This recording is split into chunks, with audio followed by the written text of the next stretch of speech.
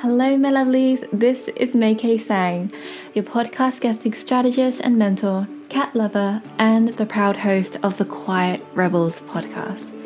This is the place for experts on the rise who are finally ready to stop playing small and to start showing up as the leader they've always been.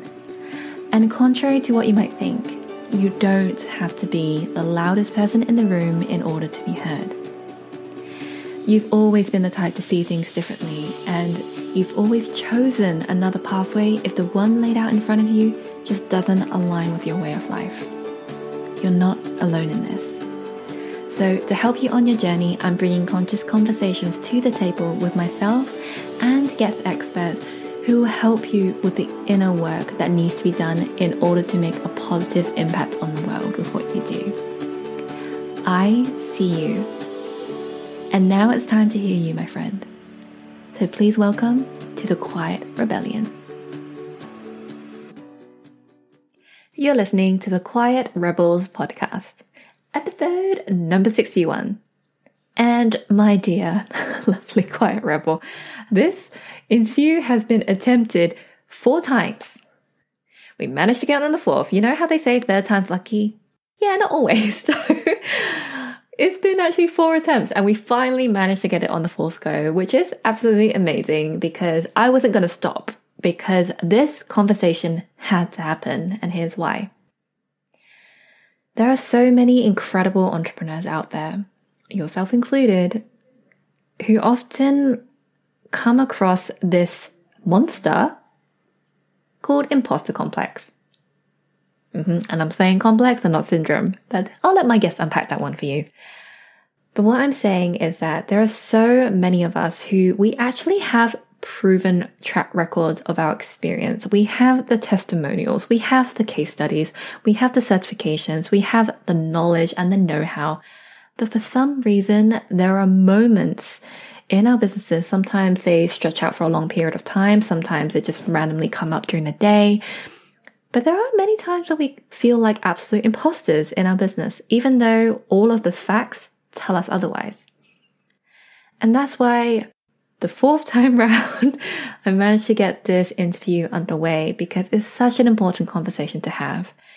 And my guest is the expert when it comes to imposter complex. She's going to be walking us through the 12 lies we tell ourselves and how imposter complex really shows up in our lives. There are actually 6 major ways that it shows up. We also talk about how to reframe it because it seems like this big enemy, but much like fears, they're just showing parts of ourselves that we just haven't fully unpacked yet. And it's just manifesting in a way that is very uncomfortable to see, is very uncomfortable to experience. But I want to help you navigate through this conversation. And my special guest is the person to talk about it with us. And I've got to be very honest. Imposter complex is really coming up for me a lot right now. And the reason why is because I'm experiencing a rapid expansion of growth in my business, both on a financial perspective, both on a office perspective. There's just so many things happening, and you bet your honey buns that imposter complex is like, nope. No. Let's get you back into where you were. So it's almost like it reels me back into my comfort zone. But I'll tell you what, I will not let imposter complex deter me from what I'm creating here because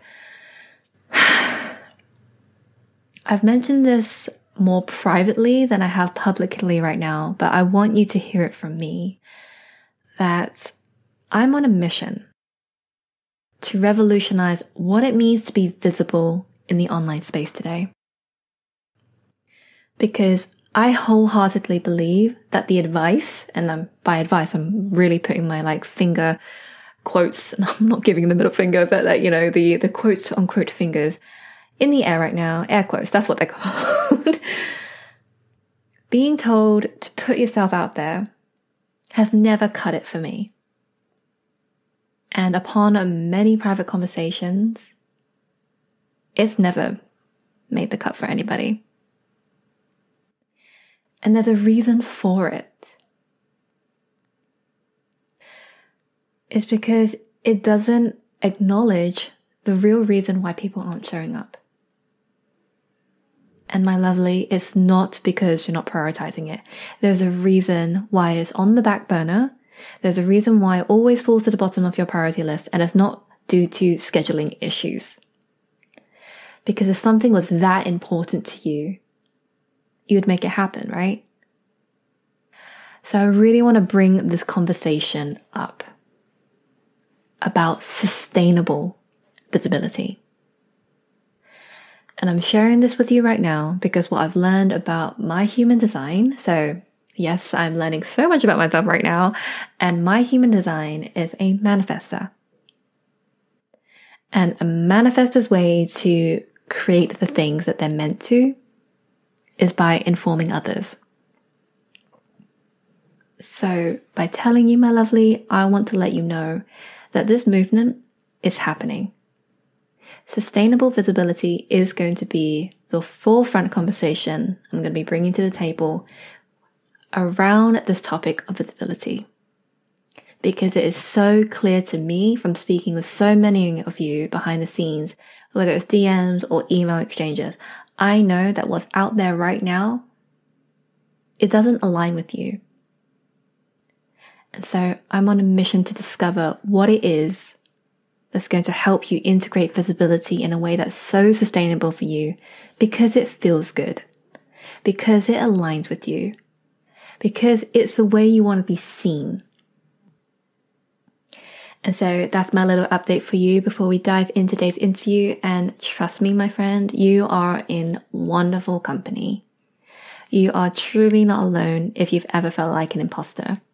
And so I'm so excited to bring to you the amazing Tanya Geisler onto the podcast today to share about how you can make friends with this, how you can reframe it, how it can actually be a source of strength.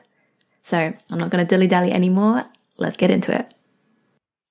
Hello, my lovely quiet rebels. Oh my God. Okay, so this interview has been a long time coming. This is actually our fourth try. It's not going to be an attempt. It's our fourth go, and this is actually going to happen. And the reason why I'm so psyched to have this conversation and why I would go 3 tries to make this happen is because the topic that we're going to be talking about today is with my incredible guest who is, I'm going to be definitely digging into the story. She calls herself a reluctant expert on the imposter complex. So if you don't know what imposter complex is, in her words, on her website, she said it's about if you ever feel like you've ever doubted your capacity and you feel alone and isolated and unable to take action, that may be imposter complex. And it's something that plagues many of our minds, especially as quiet rebels, because we're so purpose-driven, wanting to do so much good in the world. And so my special guest today is here to help us understand where this comes from and to really make friends with it so that way we can make an impeccable impact. So please join me in welcoming the amazing Tanya Geisler. Oh, that was beautiful. Thank you. I'm so delighted to be here. And when I think about this being our fourth try, it's so funny because it feels like it's been a lifetime. We actually only met a couple months ago, back in March, which was truly a lifetime ago. But that was the last any of us did any traveling before lockdown. We were at the Copywriters Club in real life in San Diego. That was amazing. I was speaking about the imposter complex there, and it was wonderful. So, and actually, you may not remember this, Tanya, but last summer is actually when I first got to know you because you actually did a private workshop inside the Think Tank Mastermind. And I know I was one of the many faces, so I don't blame you for not remembering me. I sure do remember that, though. Yeah. Oh, my goodness. That was a huge eye-opening moment. I thought, oh my God, this is it. And then I was so thrilled to find out that you were running a panel on imposter complex. And I love that. So just to give you guys a background, at TCC IRL, the Copywriter Club in real life, Tanya actually ran, this panel where a group of brave souls braved the stage, and they just actually really share their experiences of what it was like to feel like an imposter. Even though their credentials, their experience, and their knowledge, they actually all point them towards being an expert, they still didn't see themselves that way. And so I love how Tanya really facilitated that conversation to really help everyone in the room feel like they really weren't alone. So I've been so excited, and I just I just had to take the lead and be like, Tanya, could you come onto the podcast? Because I really want to talk about this to my quiet rebel. And hey, here we are. Here we are at last. Wonderful. I'm so happy to be here. Thank you for the invitation. Amazing. So, Tanya, I have to know, why are you a reluctant expert in the imposter complex? And what's the journey there? How did you become the person to, speak about this whole idea? So, gosh, like every time I start these conversations, I'm like, which door to go through? How far back to go? I have been saying that I'm a reluctant expert for a while because here's how the universe works, right? Like, and so this is the other thing. Like, do I start with here's how the universe works? If you didn't already know that I'm pretty woo, now you know. The universe works in a certain way. If you say that you are an expert in something, it is going to test your mettle at every single opportunity, right? So I always joke about how, my friend Randy Buckley, she does a lot of work with boundaries. So her boundaries need to get tested at every turn. Me, I've said that this is my work in the world for reasons I'll get into in a moment. And as a result, things get really meta. So every time I step onto a new stage, every time when I get to my next level, I have to come up against the imposter complex. And it says, really? Really? Are you the one? It's just a matter of time before they find out you don't actually know as much as they think that you do. So that requires me to continue to stress test my own work, my own depth of analysis, which means I'm a reluctant expert. I didn't go looking for this. It came to find me. And at every single turn, it shows up and says, here I am again. What you going to do about it? So my work isn't actually about eradicating our lived experience from the imposter complex. It really is about switching on the light switch faster, flipping that on faster, or having what the Buddhist monks call a faster recovery. So that's what I mean. And of course, I'm writing a book about the imposter complex. So you can only imagine how meta that gets, right? Right? The imposter complex around writing a book around the imposter complex. So that's just been the ongoing journey. And the truth is, it is just a faster recovery, time and time again.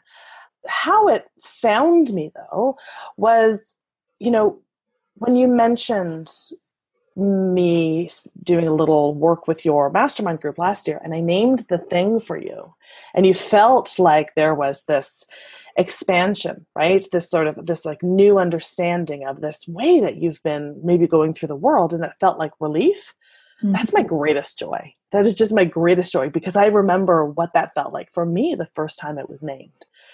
All of my life, no matter how successful I had been in different stages and phases of my life in different seasons, I would often chalk it up to luck, fluke, timing, or having somehow managed to convince people I was smarter or more capable than I actually was, like every time. And so when it was named for me as the imposter phenomenon, I just felt this big, huge sigh of relief. Yeah, this peace that if I could see it, I could understand it. And if I could understand it, then I could make different choices. And so that's really my deepest desire for other people as well. So when I found my way into coaching, which is a very circuitous path, I started working right off the bat with really high-profile folks. I was working with Tara Sophia Moore. Danielle Laporte was a fan of my work. So I was working with people functioning at a very high level with books and New York Times authors and on the Today Show. So of course, my imposter complex was rankled, and I couldn't help but see that it didn't matter how extraordinary my clients were and what they were up to. They still had this through line ribboning through their lived experience too, that it was just a matter of time before people found out they weren't quite as capable as they thought they were, et cetera, et cetera, et cetera. So I just recognized that in myself, and I recognized that it doesn't seem to matter how at the top of the game somebody is, they're going to have this experience. So what do we choose? How do we respond? What do we do differently? And that was really when I started to land the plane on this work. Actually, that's not quite true.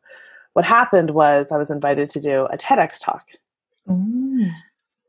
And I'll tell you, there is nothing like being given 20 scant minutes to figure out what is the most important message for you to come up with. And so the theme was the space in between what is real and what we believe. So as a coach, that just gave me, there's a whole world of possibility in there. But I recognize this grandmama of all types of resistance as the imposter complex. And so I did my TEDx talk back in 2012 or 13. Oh my goodness, it's a million years ago. And that has been the body of my work since then. The majority of what I talk about and the analysis that I'm continuing to do at lots of different intersections and how it reveals itself depending on who you are and your upbringing, et cetera, et cetera. We can get into that. But that's really how I kind of landed the plane on this as the focus point. It had been, a traveling companion for me. It was an omnipresent force in my clients. And it was the thing that I just had an intrinsic understanding of. That's why we are having this conversation today. Oh gosh, there's so much to unpack here. Absolutely. And before we do, I noticed that you mentioned that there was this imposter phenomenon. And so I think, as we're towards the beginning of this conversation, can you share with us why it's imposter complex and not imposter syndrome, which is what almost everybody says? I know. Seriously. I just had an email with my SEO person this morning who was like, why can't you just give over to syndrome? Again, I'm not sure which door to go into because all the doors lead to such goodness. I like always attributing my teachers. So imposter phenomenon is the term coined by clinical psychologist Pauline Clance and Suzanne Imes back in 1978. So they were working with high-functioning, high-achieving women at Oberlin College and recognized the same through line that I was recognizing in my clients, which was this: it didn't matter how successful they were, they would always chalk it up to luck, fluke, timing, or having somehow managed to convince people they were smarter, more capable than they actually were, right? Just like me, just like my clients. Their failures, on the other hand, they were more than able to identify with. So that is where the first time the imposter phenomenon was named as such. Now, obviously, the experience predates the naming by Clance and Imes in 78. It's, bioevolutionary scientists can point it back to an instrument of evolution to make sure we don't mutate too fast. We've seen texts that talk about chala or fraud factor, that ancient sages of India used. Apparently the Buddha has talked about it in some language. I actually haven't, in some language, some specific verbiage. I haven't been able to track that down, but that's the way the story goes. So it is part of our tribal need to belong. Mm-hmm. And so it is endlessly fascinated and endlessly obsessed with how we are relating to others. Are we way ahead or are we way behind?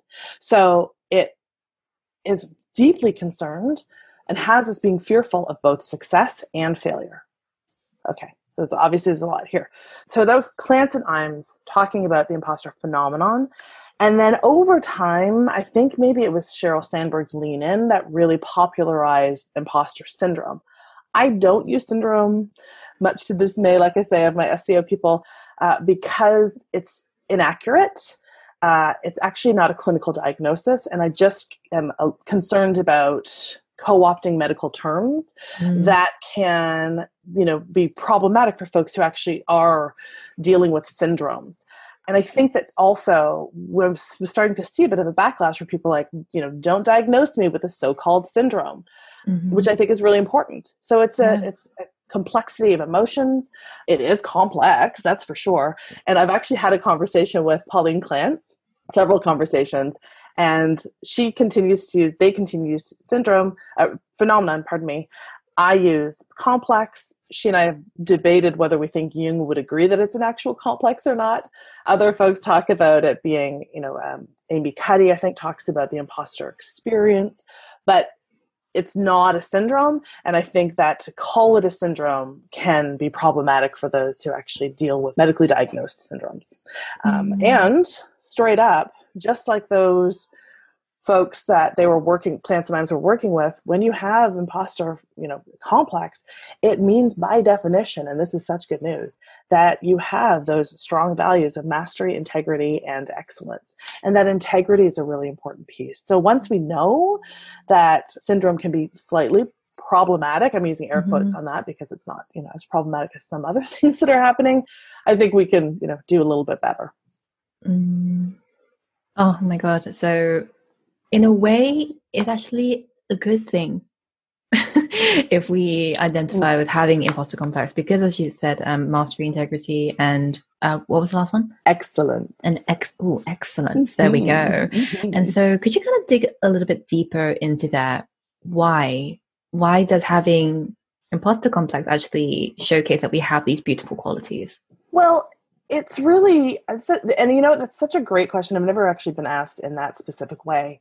I feel like the other part is that I like to just name that you're experiencing it because of those strong values. Actual frauds don't feel like frauds. Actual imposters don't feel like imposters. And I think that we have such, it's sort of a double-edged arrow. We have these desires to be exceptional at what we do, but in that exceptionality, are we exceptional enough, right? So that's the tension that lives inside of this experience. And I think that oftentimes we hedge on our expression of how exceptional we really are because we're terrified of being perceived as those people who have the opposite experience, which is the Dunning-Kruger effect. So if people with imposter complex have, high capacity, but maybe I'll just call it lower self-esteem or lower cognitive awareness of their excellence, Dunning-Kruger would be like the complete opposite. So little proven track record, but super high confidence in their own estimation. So I think that can be a part of it. So not only would I say that folks with the imposter complex have those values of mastery, integrity, and excellence, I think there's also a beautiful value of humility that lives here. There's a beautiful value of connection. And so that's also a really important part for me to be able to name that there are these 12 lies that we believe, that the imposter complex has us believe. There are these certain behavioral traits that it has us going and hiding out in, including perfectionism, ding, ding, ding, procrastination, diminishment, leaky boundaries, comparison, and people-pleasing. And so most of these, we spend a lot of time in the self-development space telling us that we are wrong, stop doing those things, like slap, slap, slap. And it's not as easy as that. And we go to those behaviors because we are so relational. So it's sort of a chicken and an egg kind of thing. We experience the imposter complex because of those natural set points of excellence and integrity and humility and all of that. But then because of that, we experience it that much more. And I can go into that a bit more too. Does that help a little bit to unpack how that shows up? Okay. Yes, great. Definitely would love to go into the different ways that imposter complex showed up. But before we do, I'm so interested in these 12 lies. Now, I've heard you speak about this before. Yeah. But I want you to say again. For our amazing audience here. So what are the lies that we believe? Okay, so as I go through these lies and you're paying attention, some are going to feel like just, an absolute arrow to your heart, and others are not going to resonate whatsoever. I think that's good news, because I think that if we believed all of the lies all at the same time, we would never get out of bed. So even though some of these may be up for you in a particular moment, that doesn't mean the others won't show up as well. And then, just rejoice that you don't experience them all at the same time. So because there are 12, I'm just going to make sure that I'm getting all of them. So self-doubt is proof of your inadequacy is the first one. And now each one of these, you understand, can be like an entire chapter of the book. And I do dig into these a little bit more in a series on my site. It's at Tanya Geisler /12 lies, 2 lies. So you can dig in a little bit deeper. Yeah. Thank you. So self-doubt is proof of your inadequacy, right? So it's this like, if I didn't experience self-doubt, then I would be fantastic, right? So I feel self-doubt, therefore I must be inadequate is the logical leap that we're making. But I'll just remind you all that self-doubt is proof of your humanity. And the fact that you are in the question of, can I do better? Can I deliver at a higher level? Can I? That actually tells me that you are, a great manager, a great team leader, a great coach, a great quiet rebel. Like, you are leading people in this way that is very connected, where communion matters. Anyway, I won't get into all of them this way, but I just want you to see. So that's like right off the bat, self-doubt is proof of your inadequacy is the first place. Okay. Second, successful people don't experience this. Right? So you look at all the people that you see on your Instagram feed, or you see at the front of the stage, or you're reading their books, or you're listening to Make Hay talk right now, and you think, well, there's no way that they experience it. I remind you that you are an excellent company. The higher they have to climb, whoever these generalized other are, the higher they have to fall. And everybody's afraid of it. You are in excellent company, and you are not alone. Line number 3 is you are all or nothing. It is obsessed with competence extremities. You are either a success or a failure. There is nothing in between. Okay. Line number 4, you have nothing useful, original, important to say. So, of course, when we believe this lie, we say nothing. We pass up opportunities to collaborate, to communicate, to do the things that we want to do so deeply and desperately. Number 5 is you must not tell anyone about this. So this is where the imposter complex kind of pays you a little bit of hush money to keep it quiet. But everything is a contradiction. So line number 6 is you must tell everyone about this, right? Make sure that everybody knows how you are feeling less than, that you kind of winged it. You don't know how that paper ended up being published because you really didn't know what you were talking about, right? That's really important. Line number 7, you're not ready yet. Right? Not perfect enough. Yeah. This is a curious one because this is one time that the imposter complex actually does give you a little bit of slack, right? You will be ready one day, but that day, unfortunately, isn't today, honey. Right? When you get the next certification, or when that big name client says yes, or then you'll be ready, but that day isn't today. Line number 8, it's just a matter of time before this all crumbles beneath you. Right? Line number 9 is, line number 8, you'll never be able to pull that off again. You'll never be able to pull that off again. So you did something fantastic, but you're never going to be able to pull it off again. And here's what happened to the one-hit wonder. They gave in to the imposter complex, believing that there was no way they could possibly top that, so they didn't try. Then it's just a matter of time before this all crumbles beneath you. You can't trust the praise of others is line number 10. Line number 11 is you're going to have to fake it till you make it. And line number 12, I know. Right? That hurts my heart, that one. You're going to have to fake it till you make it. I know. And then line number 12 is asking help is for suckers or for the weak, right? Don't ask for help. Don't ask for help. Yeah. Each one of these lies has 1, 2, or all 3 objectives, and that is to have you stay out of action, doubting your capacity, or alone and isolated. Some of them do all 3, some of them do 1, or some of them do 2. So where are you at now, May-Kay? Where did that take you? Oh my, I'm just taking a moment to process these lies. And so the first one definitely hit me the hardest. Self-doubt is proof of your inadequacy. I thought, oh my. Yeah. Oh gosh. Out of all of them, that was the number 1 core hitter. So that's interesting. I think that, we've run the numbers. We've done a couple of different surveys with Hootsuite, which I love to name drop. And we have found that self-doubt is proof of your inadequacy tends to be one of the biggest hitters. Line number 4, you have nothing original, useful, or valid to say. Yes, that one too. We have this belief that it's been said before by other people smarter, more brilliant than we are. So what's the point? And here's the truth. It has been said before. I'm literally telling you about something that was named back in 78 that apparently Buddha was talking about well before that. But nobody has ever talked about it in this particular way through my lived experience and lens of understanding and talent and skill and will. And nobody ever will. Right? So my way is my way. And my people can hear it on my way. And that's my invitation to you all as well. When you believe that it's all been said before, right? Your way is the only way that your people will be able to hear it. through your lived experience. Yes. And then the third grandmama, like the outlier, would be, you're not ready yet. Yeah. And I think it's because we like this, but I will be soon, because of that overachieving, value of excellence, that value of, okay, I really, really, really want it to be perfect, and I can have it be perfect, but it's just not perfect yet. So I won't, but the truth of the matter is that two parts.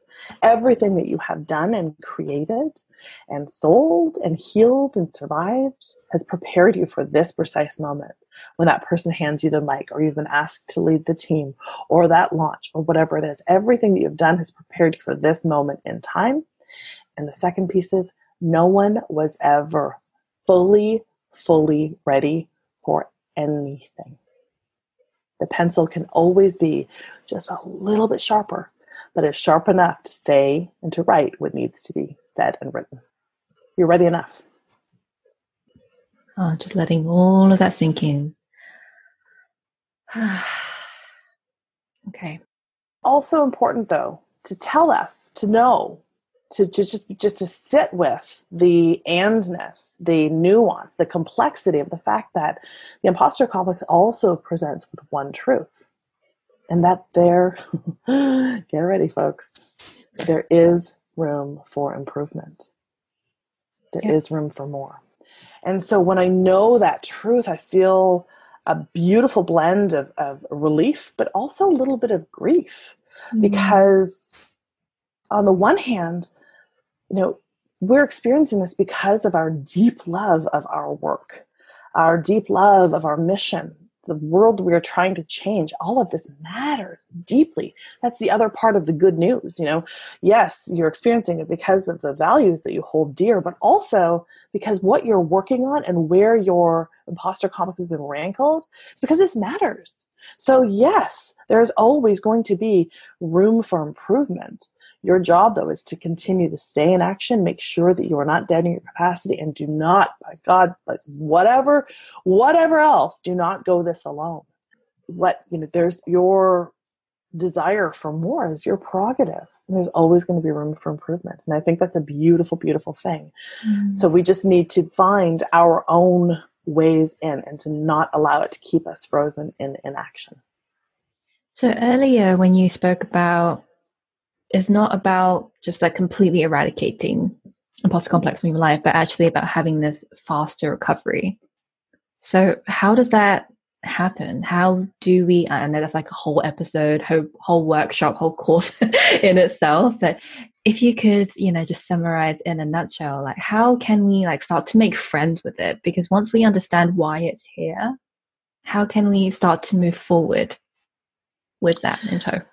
So first of all, when you have a look at the 12 lies, there's always going to be a reframe, right? So if you're, for you, Mickey, you said that the first lie, self-doubt is proof of your inadequacy, is what is most up for you.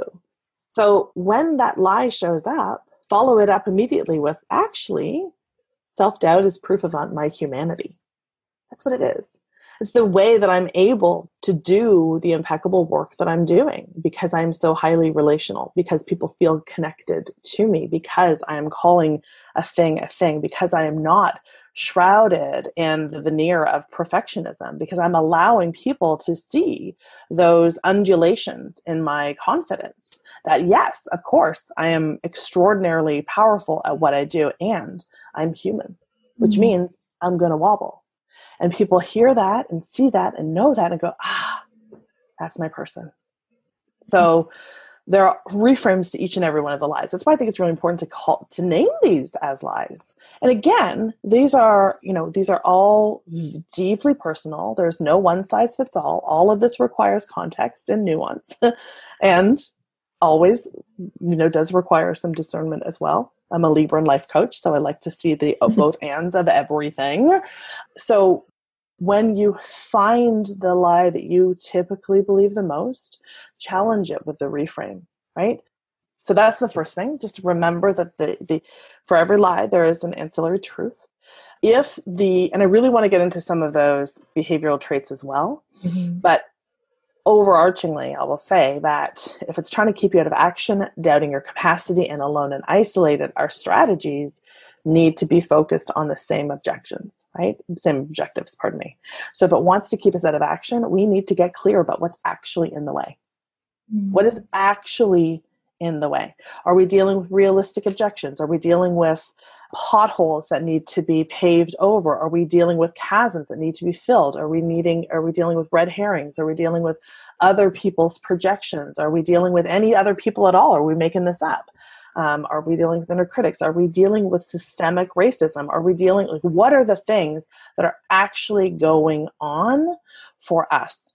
I want to name also that my dear friend, Stacey Jordan Shelton, who's a former client of mine, talks about we are all having a shared space, but we're not necessarily having the same shared experience. So as much as I talk about the imposter complex affecting us, because of our tribal need to belong, I also want to name that it disproportionately affects people who have been marginalized and oppressed by the dominant culture. Yes. So for every concentric circle we are othered from the center of the universe, who I call Greg with his permission, that's my husband, so the white, able-bodied, cisgendered, neurotypical dude, like living in North America.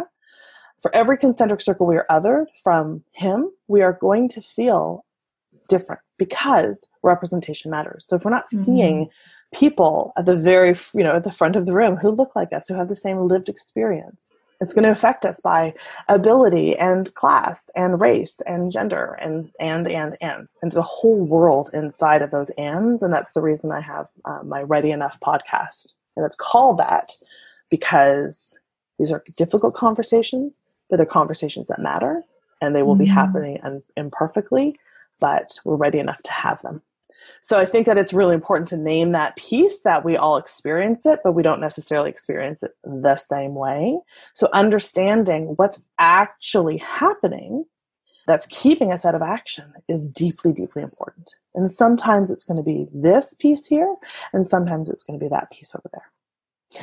And then if it's trying to have us doubt our capacity, we need to remind ourselves on a cellular level all that we have done and created and healed and survived and sold and delivered and all of the things we've done, because the imposter complex is, because of its values of integrity, mastery, and excellence, it never wants us to rest an understanding and an appreciation.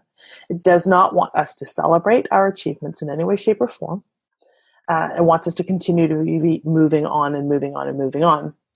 But the ego wants to want more than it wants to get. So we are constantly bypassing all that we have done. I do it myself.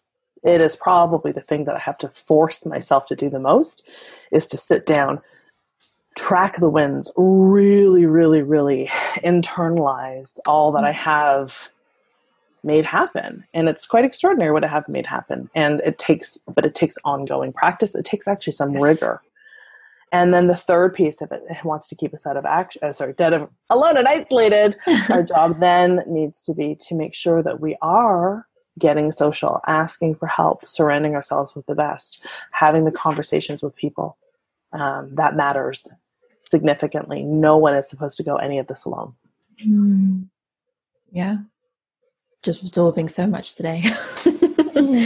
So, Tanya, I know that we briefly talked about it, the different ways that imposter complex shows up, but I'd also like you to touch upon how the fact that it's very fluid. So can you talk about how it shapeshifts, as you say, depending on what kind of experience we're having at that moment in time in our lives? Yeah, thank you. So the other thing, I just want to make sure that I'm underscoring, because of the complexity of this structure, our job really is to find out what is true for us. Okay. So your lived experience, my lived experience, they're going to look entirely different. So I do have to flatten the model a little bit so we can all look at it the same things.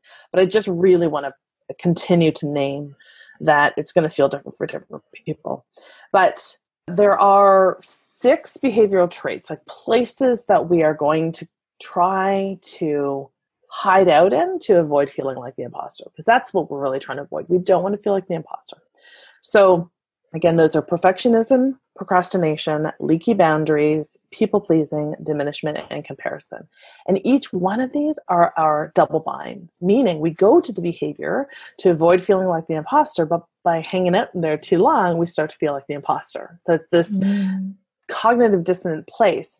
And then, let me just say that first. So for procrastination, for instance, we don't want to feel like the imposter, so we're going to put it off. Whatever the project is, we're going to put it off because we want to delay that experience. We have no idea why they invited us to do this thing in the first place. Oh my goodness. So we work ourselves into a tizzy. We feel anxious. We've got sleeplessness happening. And then a couple of possible outcomes are likely. We're going to do the thing because we always do the thing because it's high functioning with strong values of mastery, integrity, and excellence. And if we said we're going to do the thing, we're going to do the thing. Either we're going to knock it out of the park and we're going to feel pretty good for a nanosecond, right? But then we're going to feel that when people say you did such an amazing job, we don't feel like we did. We saw how little work we put into it or how fast work was. So we're going to discount their accolades. And we're going to feel like they are just being nice. Or we're going to feel like they don't have very high standards. So we're going to find whatever way to discount the value of it.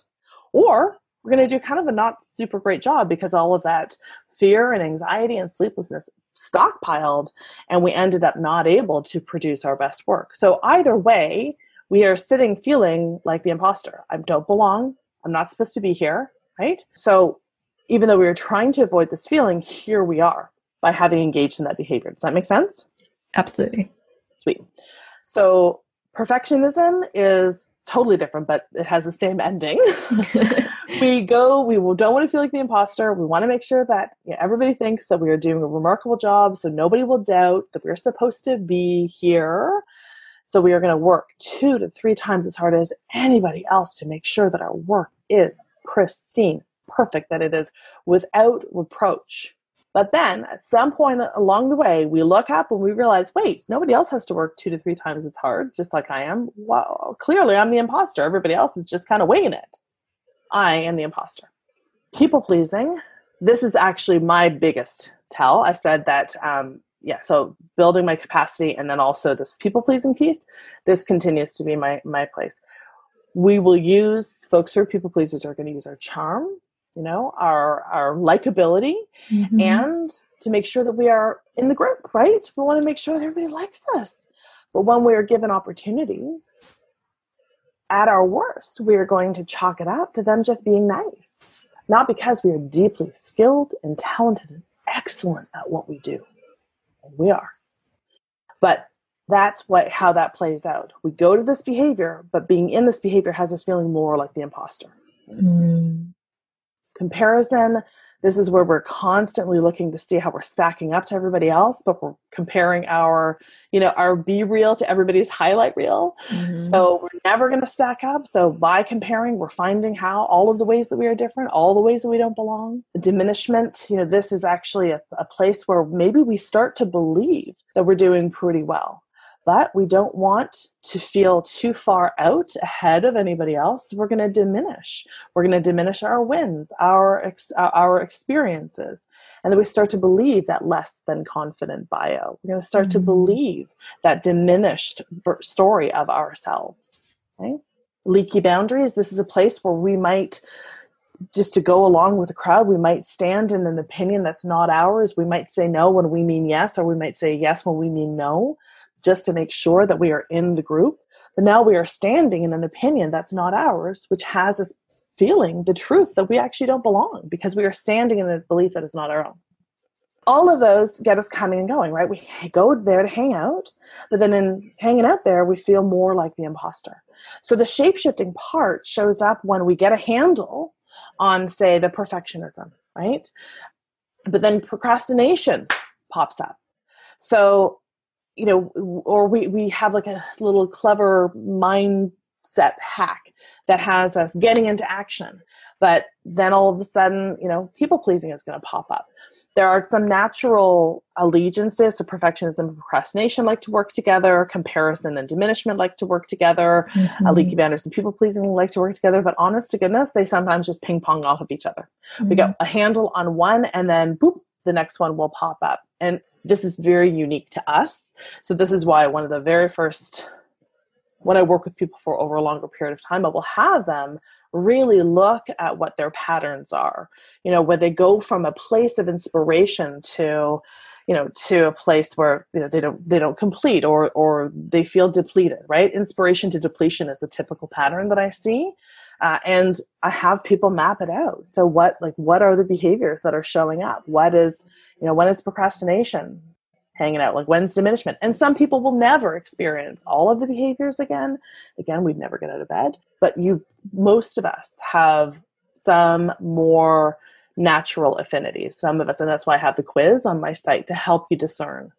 So that's how they shapeshift. And it's really for us to recognize what's likely to be next, right? If I'm feeling very excited about something and I'm a people pleaser, there's a very good likelihood that I'm going to make sure that I get buy-in from all of the people. But then when I don't get the buy-in that I want, I'm going to feel this way about it. That's probably going to send me into some sort of procrastination, right?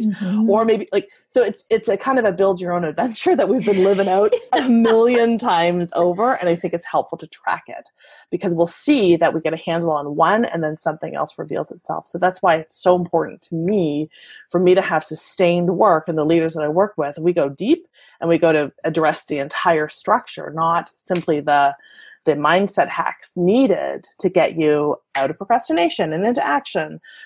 That works for a period of time, but until we've addressed the underlying hydra, is what I call it, it's going to keep showing up.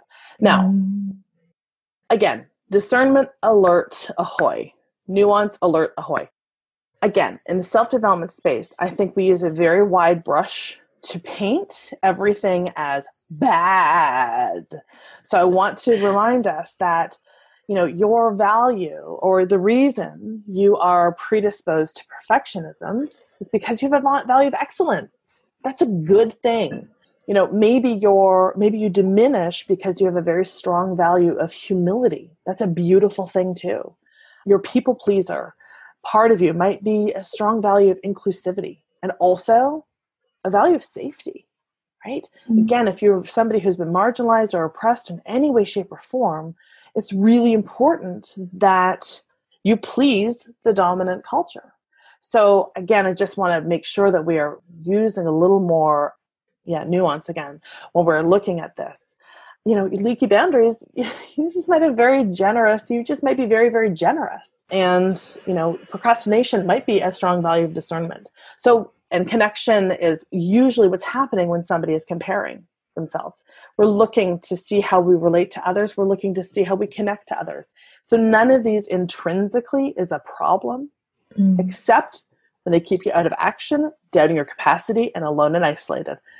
That's when I want you to pay very, very close attention. So I'd like to make sure that people aren't making themselves wrong, but maybe finding the way and going, okay, so my natural set point is perfectionism. So how do I get to that place of ready enough? What are my own metrics of ready enough? And that's a very personal exploration. As you were speaking, I couldn't help but think of literally what just happened yesterday because I have been sitting on this for months, reaching out and pitching Forbes. And I've been hiding behind but my new website isn't ready yet. And my new website just launched last Monday. And I thought, crap, I've got nothing to hide behind now. And so that perfectionism, that suddenly went away when my website was ready. But then I went straight into procrastination. And I literally was hyperventilating as I was sending this pitch that I had worked, really hard to make it super personalized and to, ensure that it's going to be of value to the audience who could potentially read it. And I just, it just felt like, oh my God, like, I don't know. But then I did press send, because the thing is with me, to help me move past my procrastination, I realized that my metric, or rather my way of getting out of it, is actually telling people what I'm about to do. Yeah. Accountability. I told my team, I was like, Annie, Lindsay, I'm sending a pitch to Forbes today. And they're like, yeah, you go, girl. You know? Yeah. And that for me has always been my way of coming out of procrastination. So I think, as you mentioned, reframing what each of these behaviors, like, you know, can do for us. Like, what does it actually reveal about us? You know, so with perfectionism, you know, I definitely hold myself, you know, to a high standard. So I knew that my previous website, it didn't feel like it was a true representation of me. And that was very apparent as I went through the rebranding process.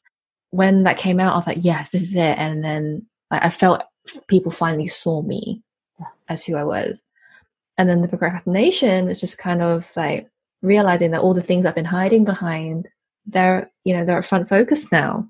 And it's just a matter of me actually saying, yes, I'm doing this. So I love how you describe each and every one and actually what it really reveals about a person. And, you know, let's absolutely link your quiz, because I want all of my Quiet Rebel listeners right now to really understand which one they may be, you know, up against right now and what it actually says about them and what they can do to actually move forward. So before we link that up in the show notes, so everything's going to be linked in the show notes and you can tell us all the things of where to go and find you. But before we do, I'd love to round off this conversation, Tanya, because it's been absolutely amazing just to understand, you know, why it's here in the first place, the lies that we believe, but why it's actually a good thing, and just like how we can actually make friends with what, you know, these types of behaviors are like teaching us about ourselves. So if we could round up into just one gem of wisdom for our listeners today, what would that be? I'm going to cheat because you've said something and I would be super remiss if I didn't name it for you. One thing. One of my favorite, most world-changing clients, Lena West, one time told me if it weren't for accountability, she wouldn't get half of the things done. So you named accountability and not going any of this alone really beautifully for our listeners. So I want you to take it one step further, because when Forbes does call, the shape shifting that's going to happen next might be for you that you will likely diminish. So to set yourself up for success, make sure that you use that accountability and you say to your team, do not let me shrink back when the magnificent happens. Make sure that I am shouting this from the rooftops, because that is likely your next shape-shifting moment. So you've addressed the perfectionism, you've addressed the procrastination in this piece, but now diminishment is most likely going to follow up. So get ahead of it and make sure that your team knows to help you amplify, because this, you as this beacon of light, as this model of possibility, let's not miss out on that opportunity to inspire so many others around you. Okay? Got it. Okay. So, nugget of wisdom, you are not alone. You are in extraordinary company. That's what I want absolutely every single person that's listening to know, that you are in extraordinary company and that you don't have to go any of this alone. That's the other piece. Oh, love that. Oh, this has been such a beautiful conversation. I'm beyond happy that we finally managed to do it. Yeah. So where can all of our lovely listeners go and connect with you? Because I know they're going to want to be on that wait list for that book, myself included. So please tell us, where can we connect with you until that beautiful moment? And also your quiz to help us like really identify where we are right now. So tell us all the things. So thank you. So, you know, my site's tanyageisler.com. TanyaGeisler.com/12 lies is sort of a deeper look at everything we talked about. And TanyaGeisler.com/quiz is where you are going to be able to find out which of the behavioral traits tends to be the most up for you, or is at least most up for you right here, right now. And one of the options is you don't need me. So that's a great thing too. If you get that in that moment, then your Mercury retrograde is nothing on you. You're just going full steam ahead, and that's a beautiful thing too. I do have some training that lives at yourimpeccableimpact.com that helps, that sort of dives a little bit into this, more of the Hydra. So that's at yourimpeccableimpact.com. And if you want to connect with me, have conversations with me, Instagram at Tanya Geisler is where I am. And I have a Facebook group called Overcoming the Imposter Complex. You can search for that and join us there. That's where we have very frank conversations about the imposter complex and, this ongoing process of overcoming it time and time again. Oh, okay. We'll link all the things in the show notes. So my lovelies, head to the link in the show notes where you'll be taken back to my website, where you can find like all these places to connect with Tanya, whether it's going to be the quiz, reading the 12 Live blog, Facebook group, Instagram, all the things. So thank you so much. So Tanya, before I let you go, I would love to ask you this question. So for those who are recurring listeners, they know what's about to happen next, but just in case this is your first time listening, my lovelies, this is a question I love to ask every guest. So when you hear the sound, it means it is time for a fun fact of the day. So I love asking all of my guests, Tanya, what is one weird fact or a fun story that you can share with us today that we can't exactly find online? So this is not the fun fact, but Janelle Allen asked on her podcast a couple of months ago, if it was a zombie apocalypse, what would I bring? And I said, my writing pen, favorite citrine, my mom's opal ring. I completely thought she was kidding. You should have seen her face. It was like, oh, you are not kidding. All right, let me just change my answer now. So here's one fun fact that's just really up for me right now. When I was in first year university, I told you my road has been circuitous. I was doing French studies as a minor to environment and resource management. Go figure. I digress. So one of the courses that I did was a course on Molière, and I'm not sure how many people know about Molière, but he was basically the French equivalent of Shakespeare.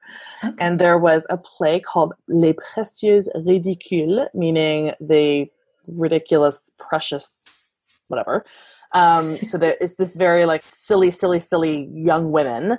Anyway, I wanted the main role badly, but it was a man. So they changed the whole role to be mine, and it was Gorgibus was the name of the character, and they changed it to Gorgiba. I mean, I could have done a man as well. And I got to wear like this ginormous fat suit, and it was just like, and just this completely outlandish costume, and it was wild and fun, and nobody knows that I was Gorgiba in Les Précieuses Ridicules in first year university, and it was like one of the most fun things I've ever done in my entire life. So much so that I've been thinking about going back to do some theater. Yes. Oh, you heard it here, folks. Beautiful. Oh, I love that. And okay, the fact that it's not easily found online, I'm guessing there's not pictures that we could see. Okay, there's no pictures, so lovely. Let's just imagine the role that Tanya played in the play that I cannot pronounce. So yeah. Oh, love that. I haven't thought about that in such a long time, but my kid is doing, she's in grade 11 and she's doing some French. And I'm like, I think you should pick that up. And I just said that to her earlier this morning. So that's why it's really up for me. Oh, I love it. Well, thank you so much for sharing that with us. Really, really appreciate it. And honestly, this conversation has been absolutely beautiful and enlightening. So thank you so much for being here, Tanya. Appreciate you. Thank you. Thank you for your work. Thank you for your invitation. Thank you for how you show up in the world. It's extraordinary. Thank you. And so, my lovely, there we have it. So everything that we mentioned in today's interview will be popped into the show notes. So be sure to head for that link. And if you haven't done so already, I would so love it if you could subscribe to this podcast, because that way you don't miss a single episode and another conscious conversation. And of course, if you feel called to, I would so appreciate it if you could leave a rating and review, because that really helps other Quiet Rebels find us. Oh my goodness. Okay, another great episode. And so I will be back, same place, same time next week for another episode of the Quiet Rebels podcast. So until then, my lovely, do take care and bye for now.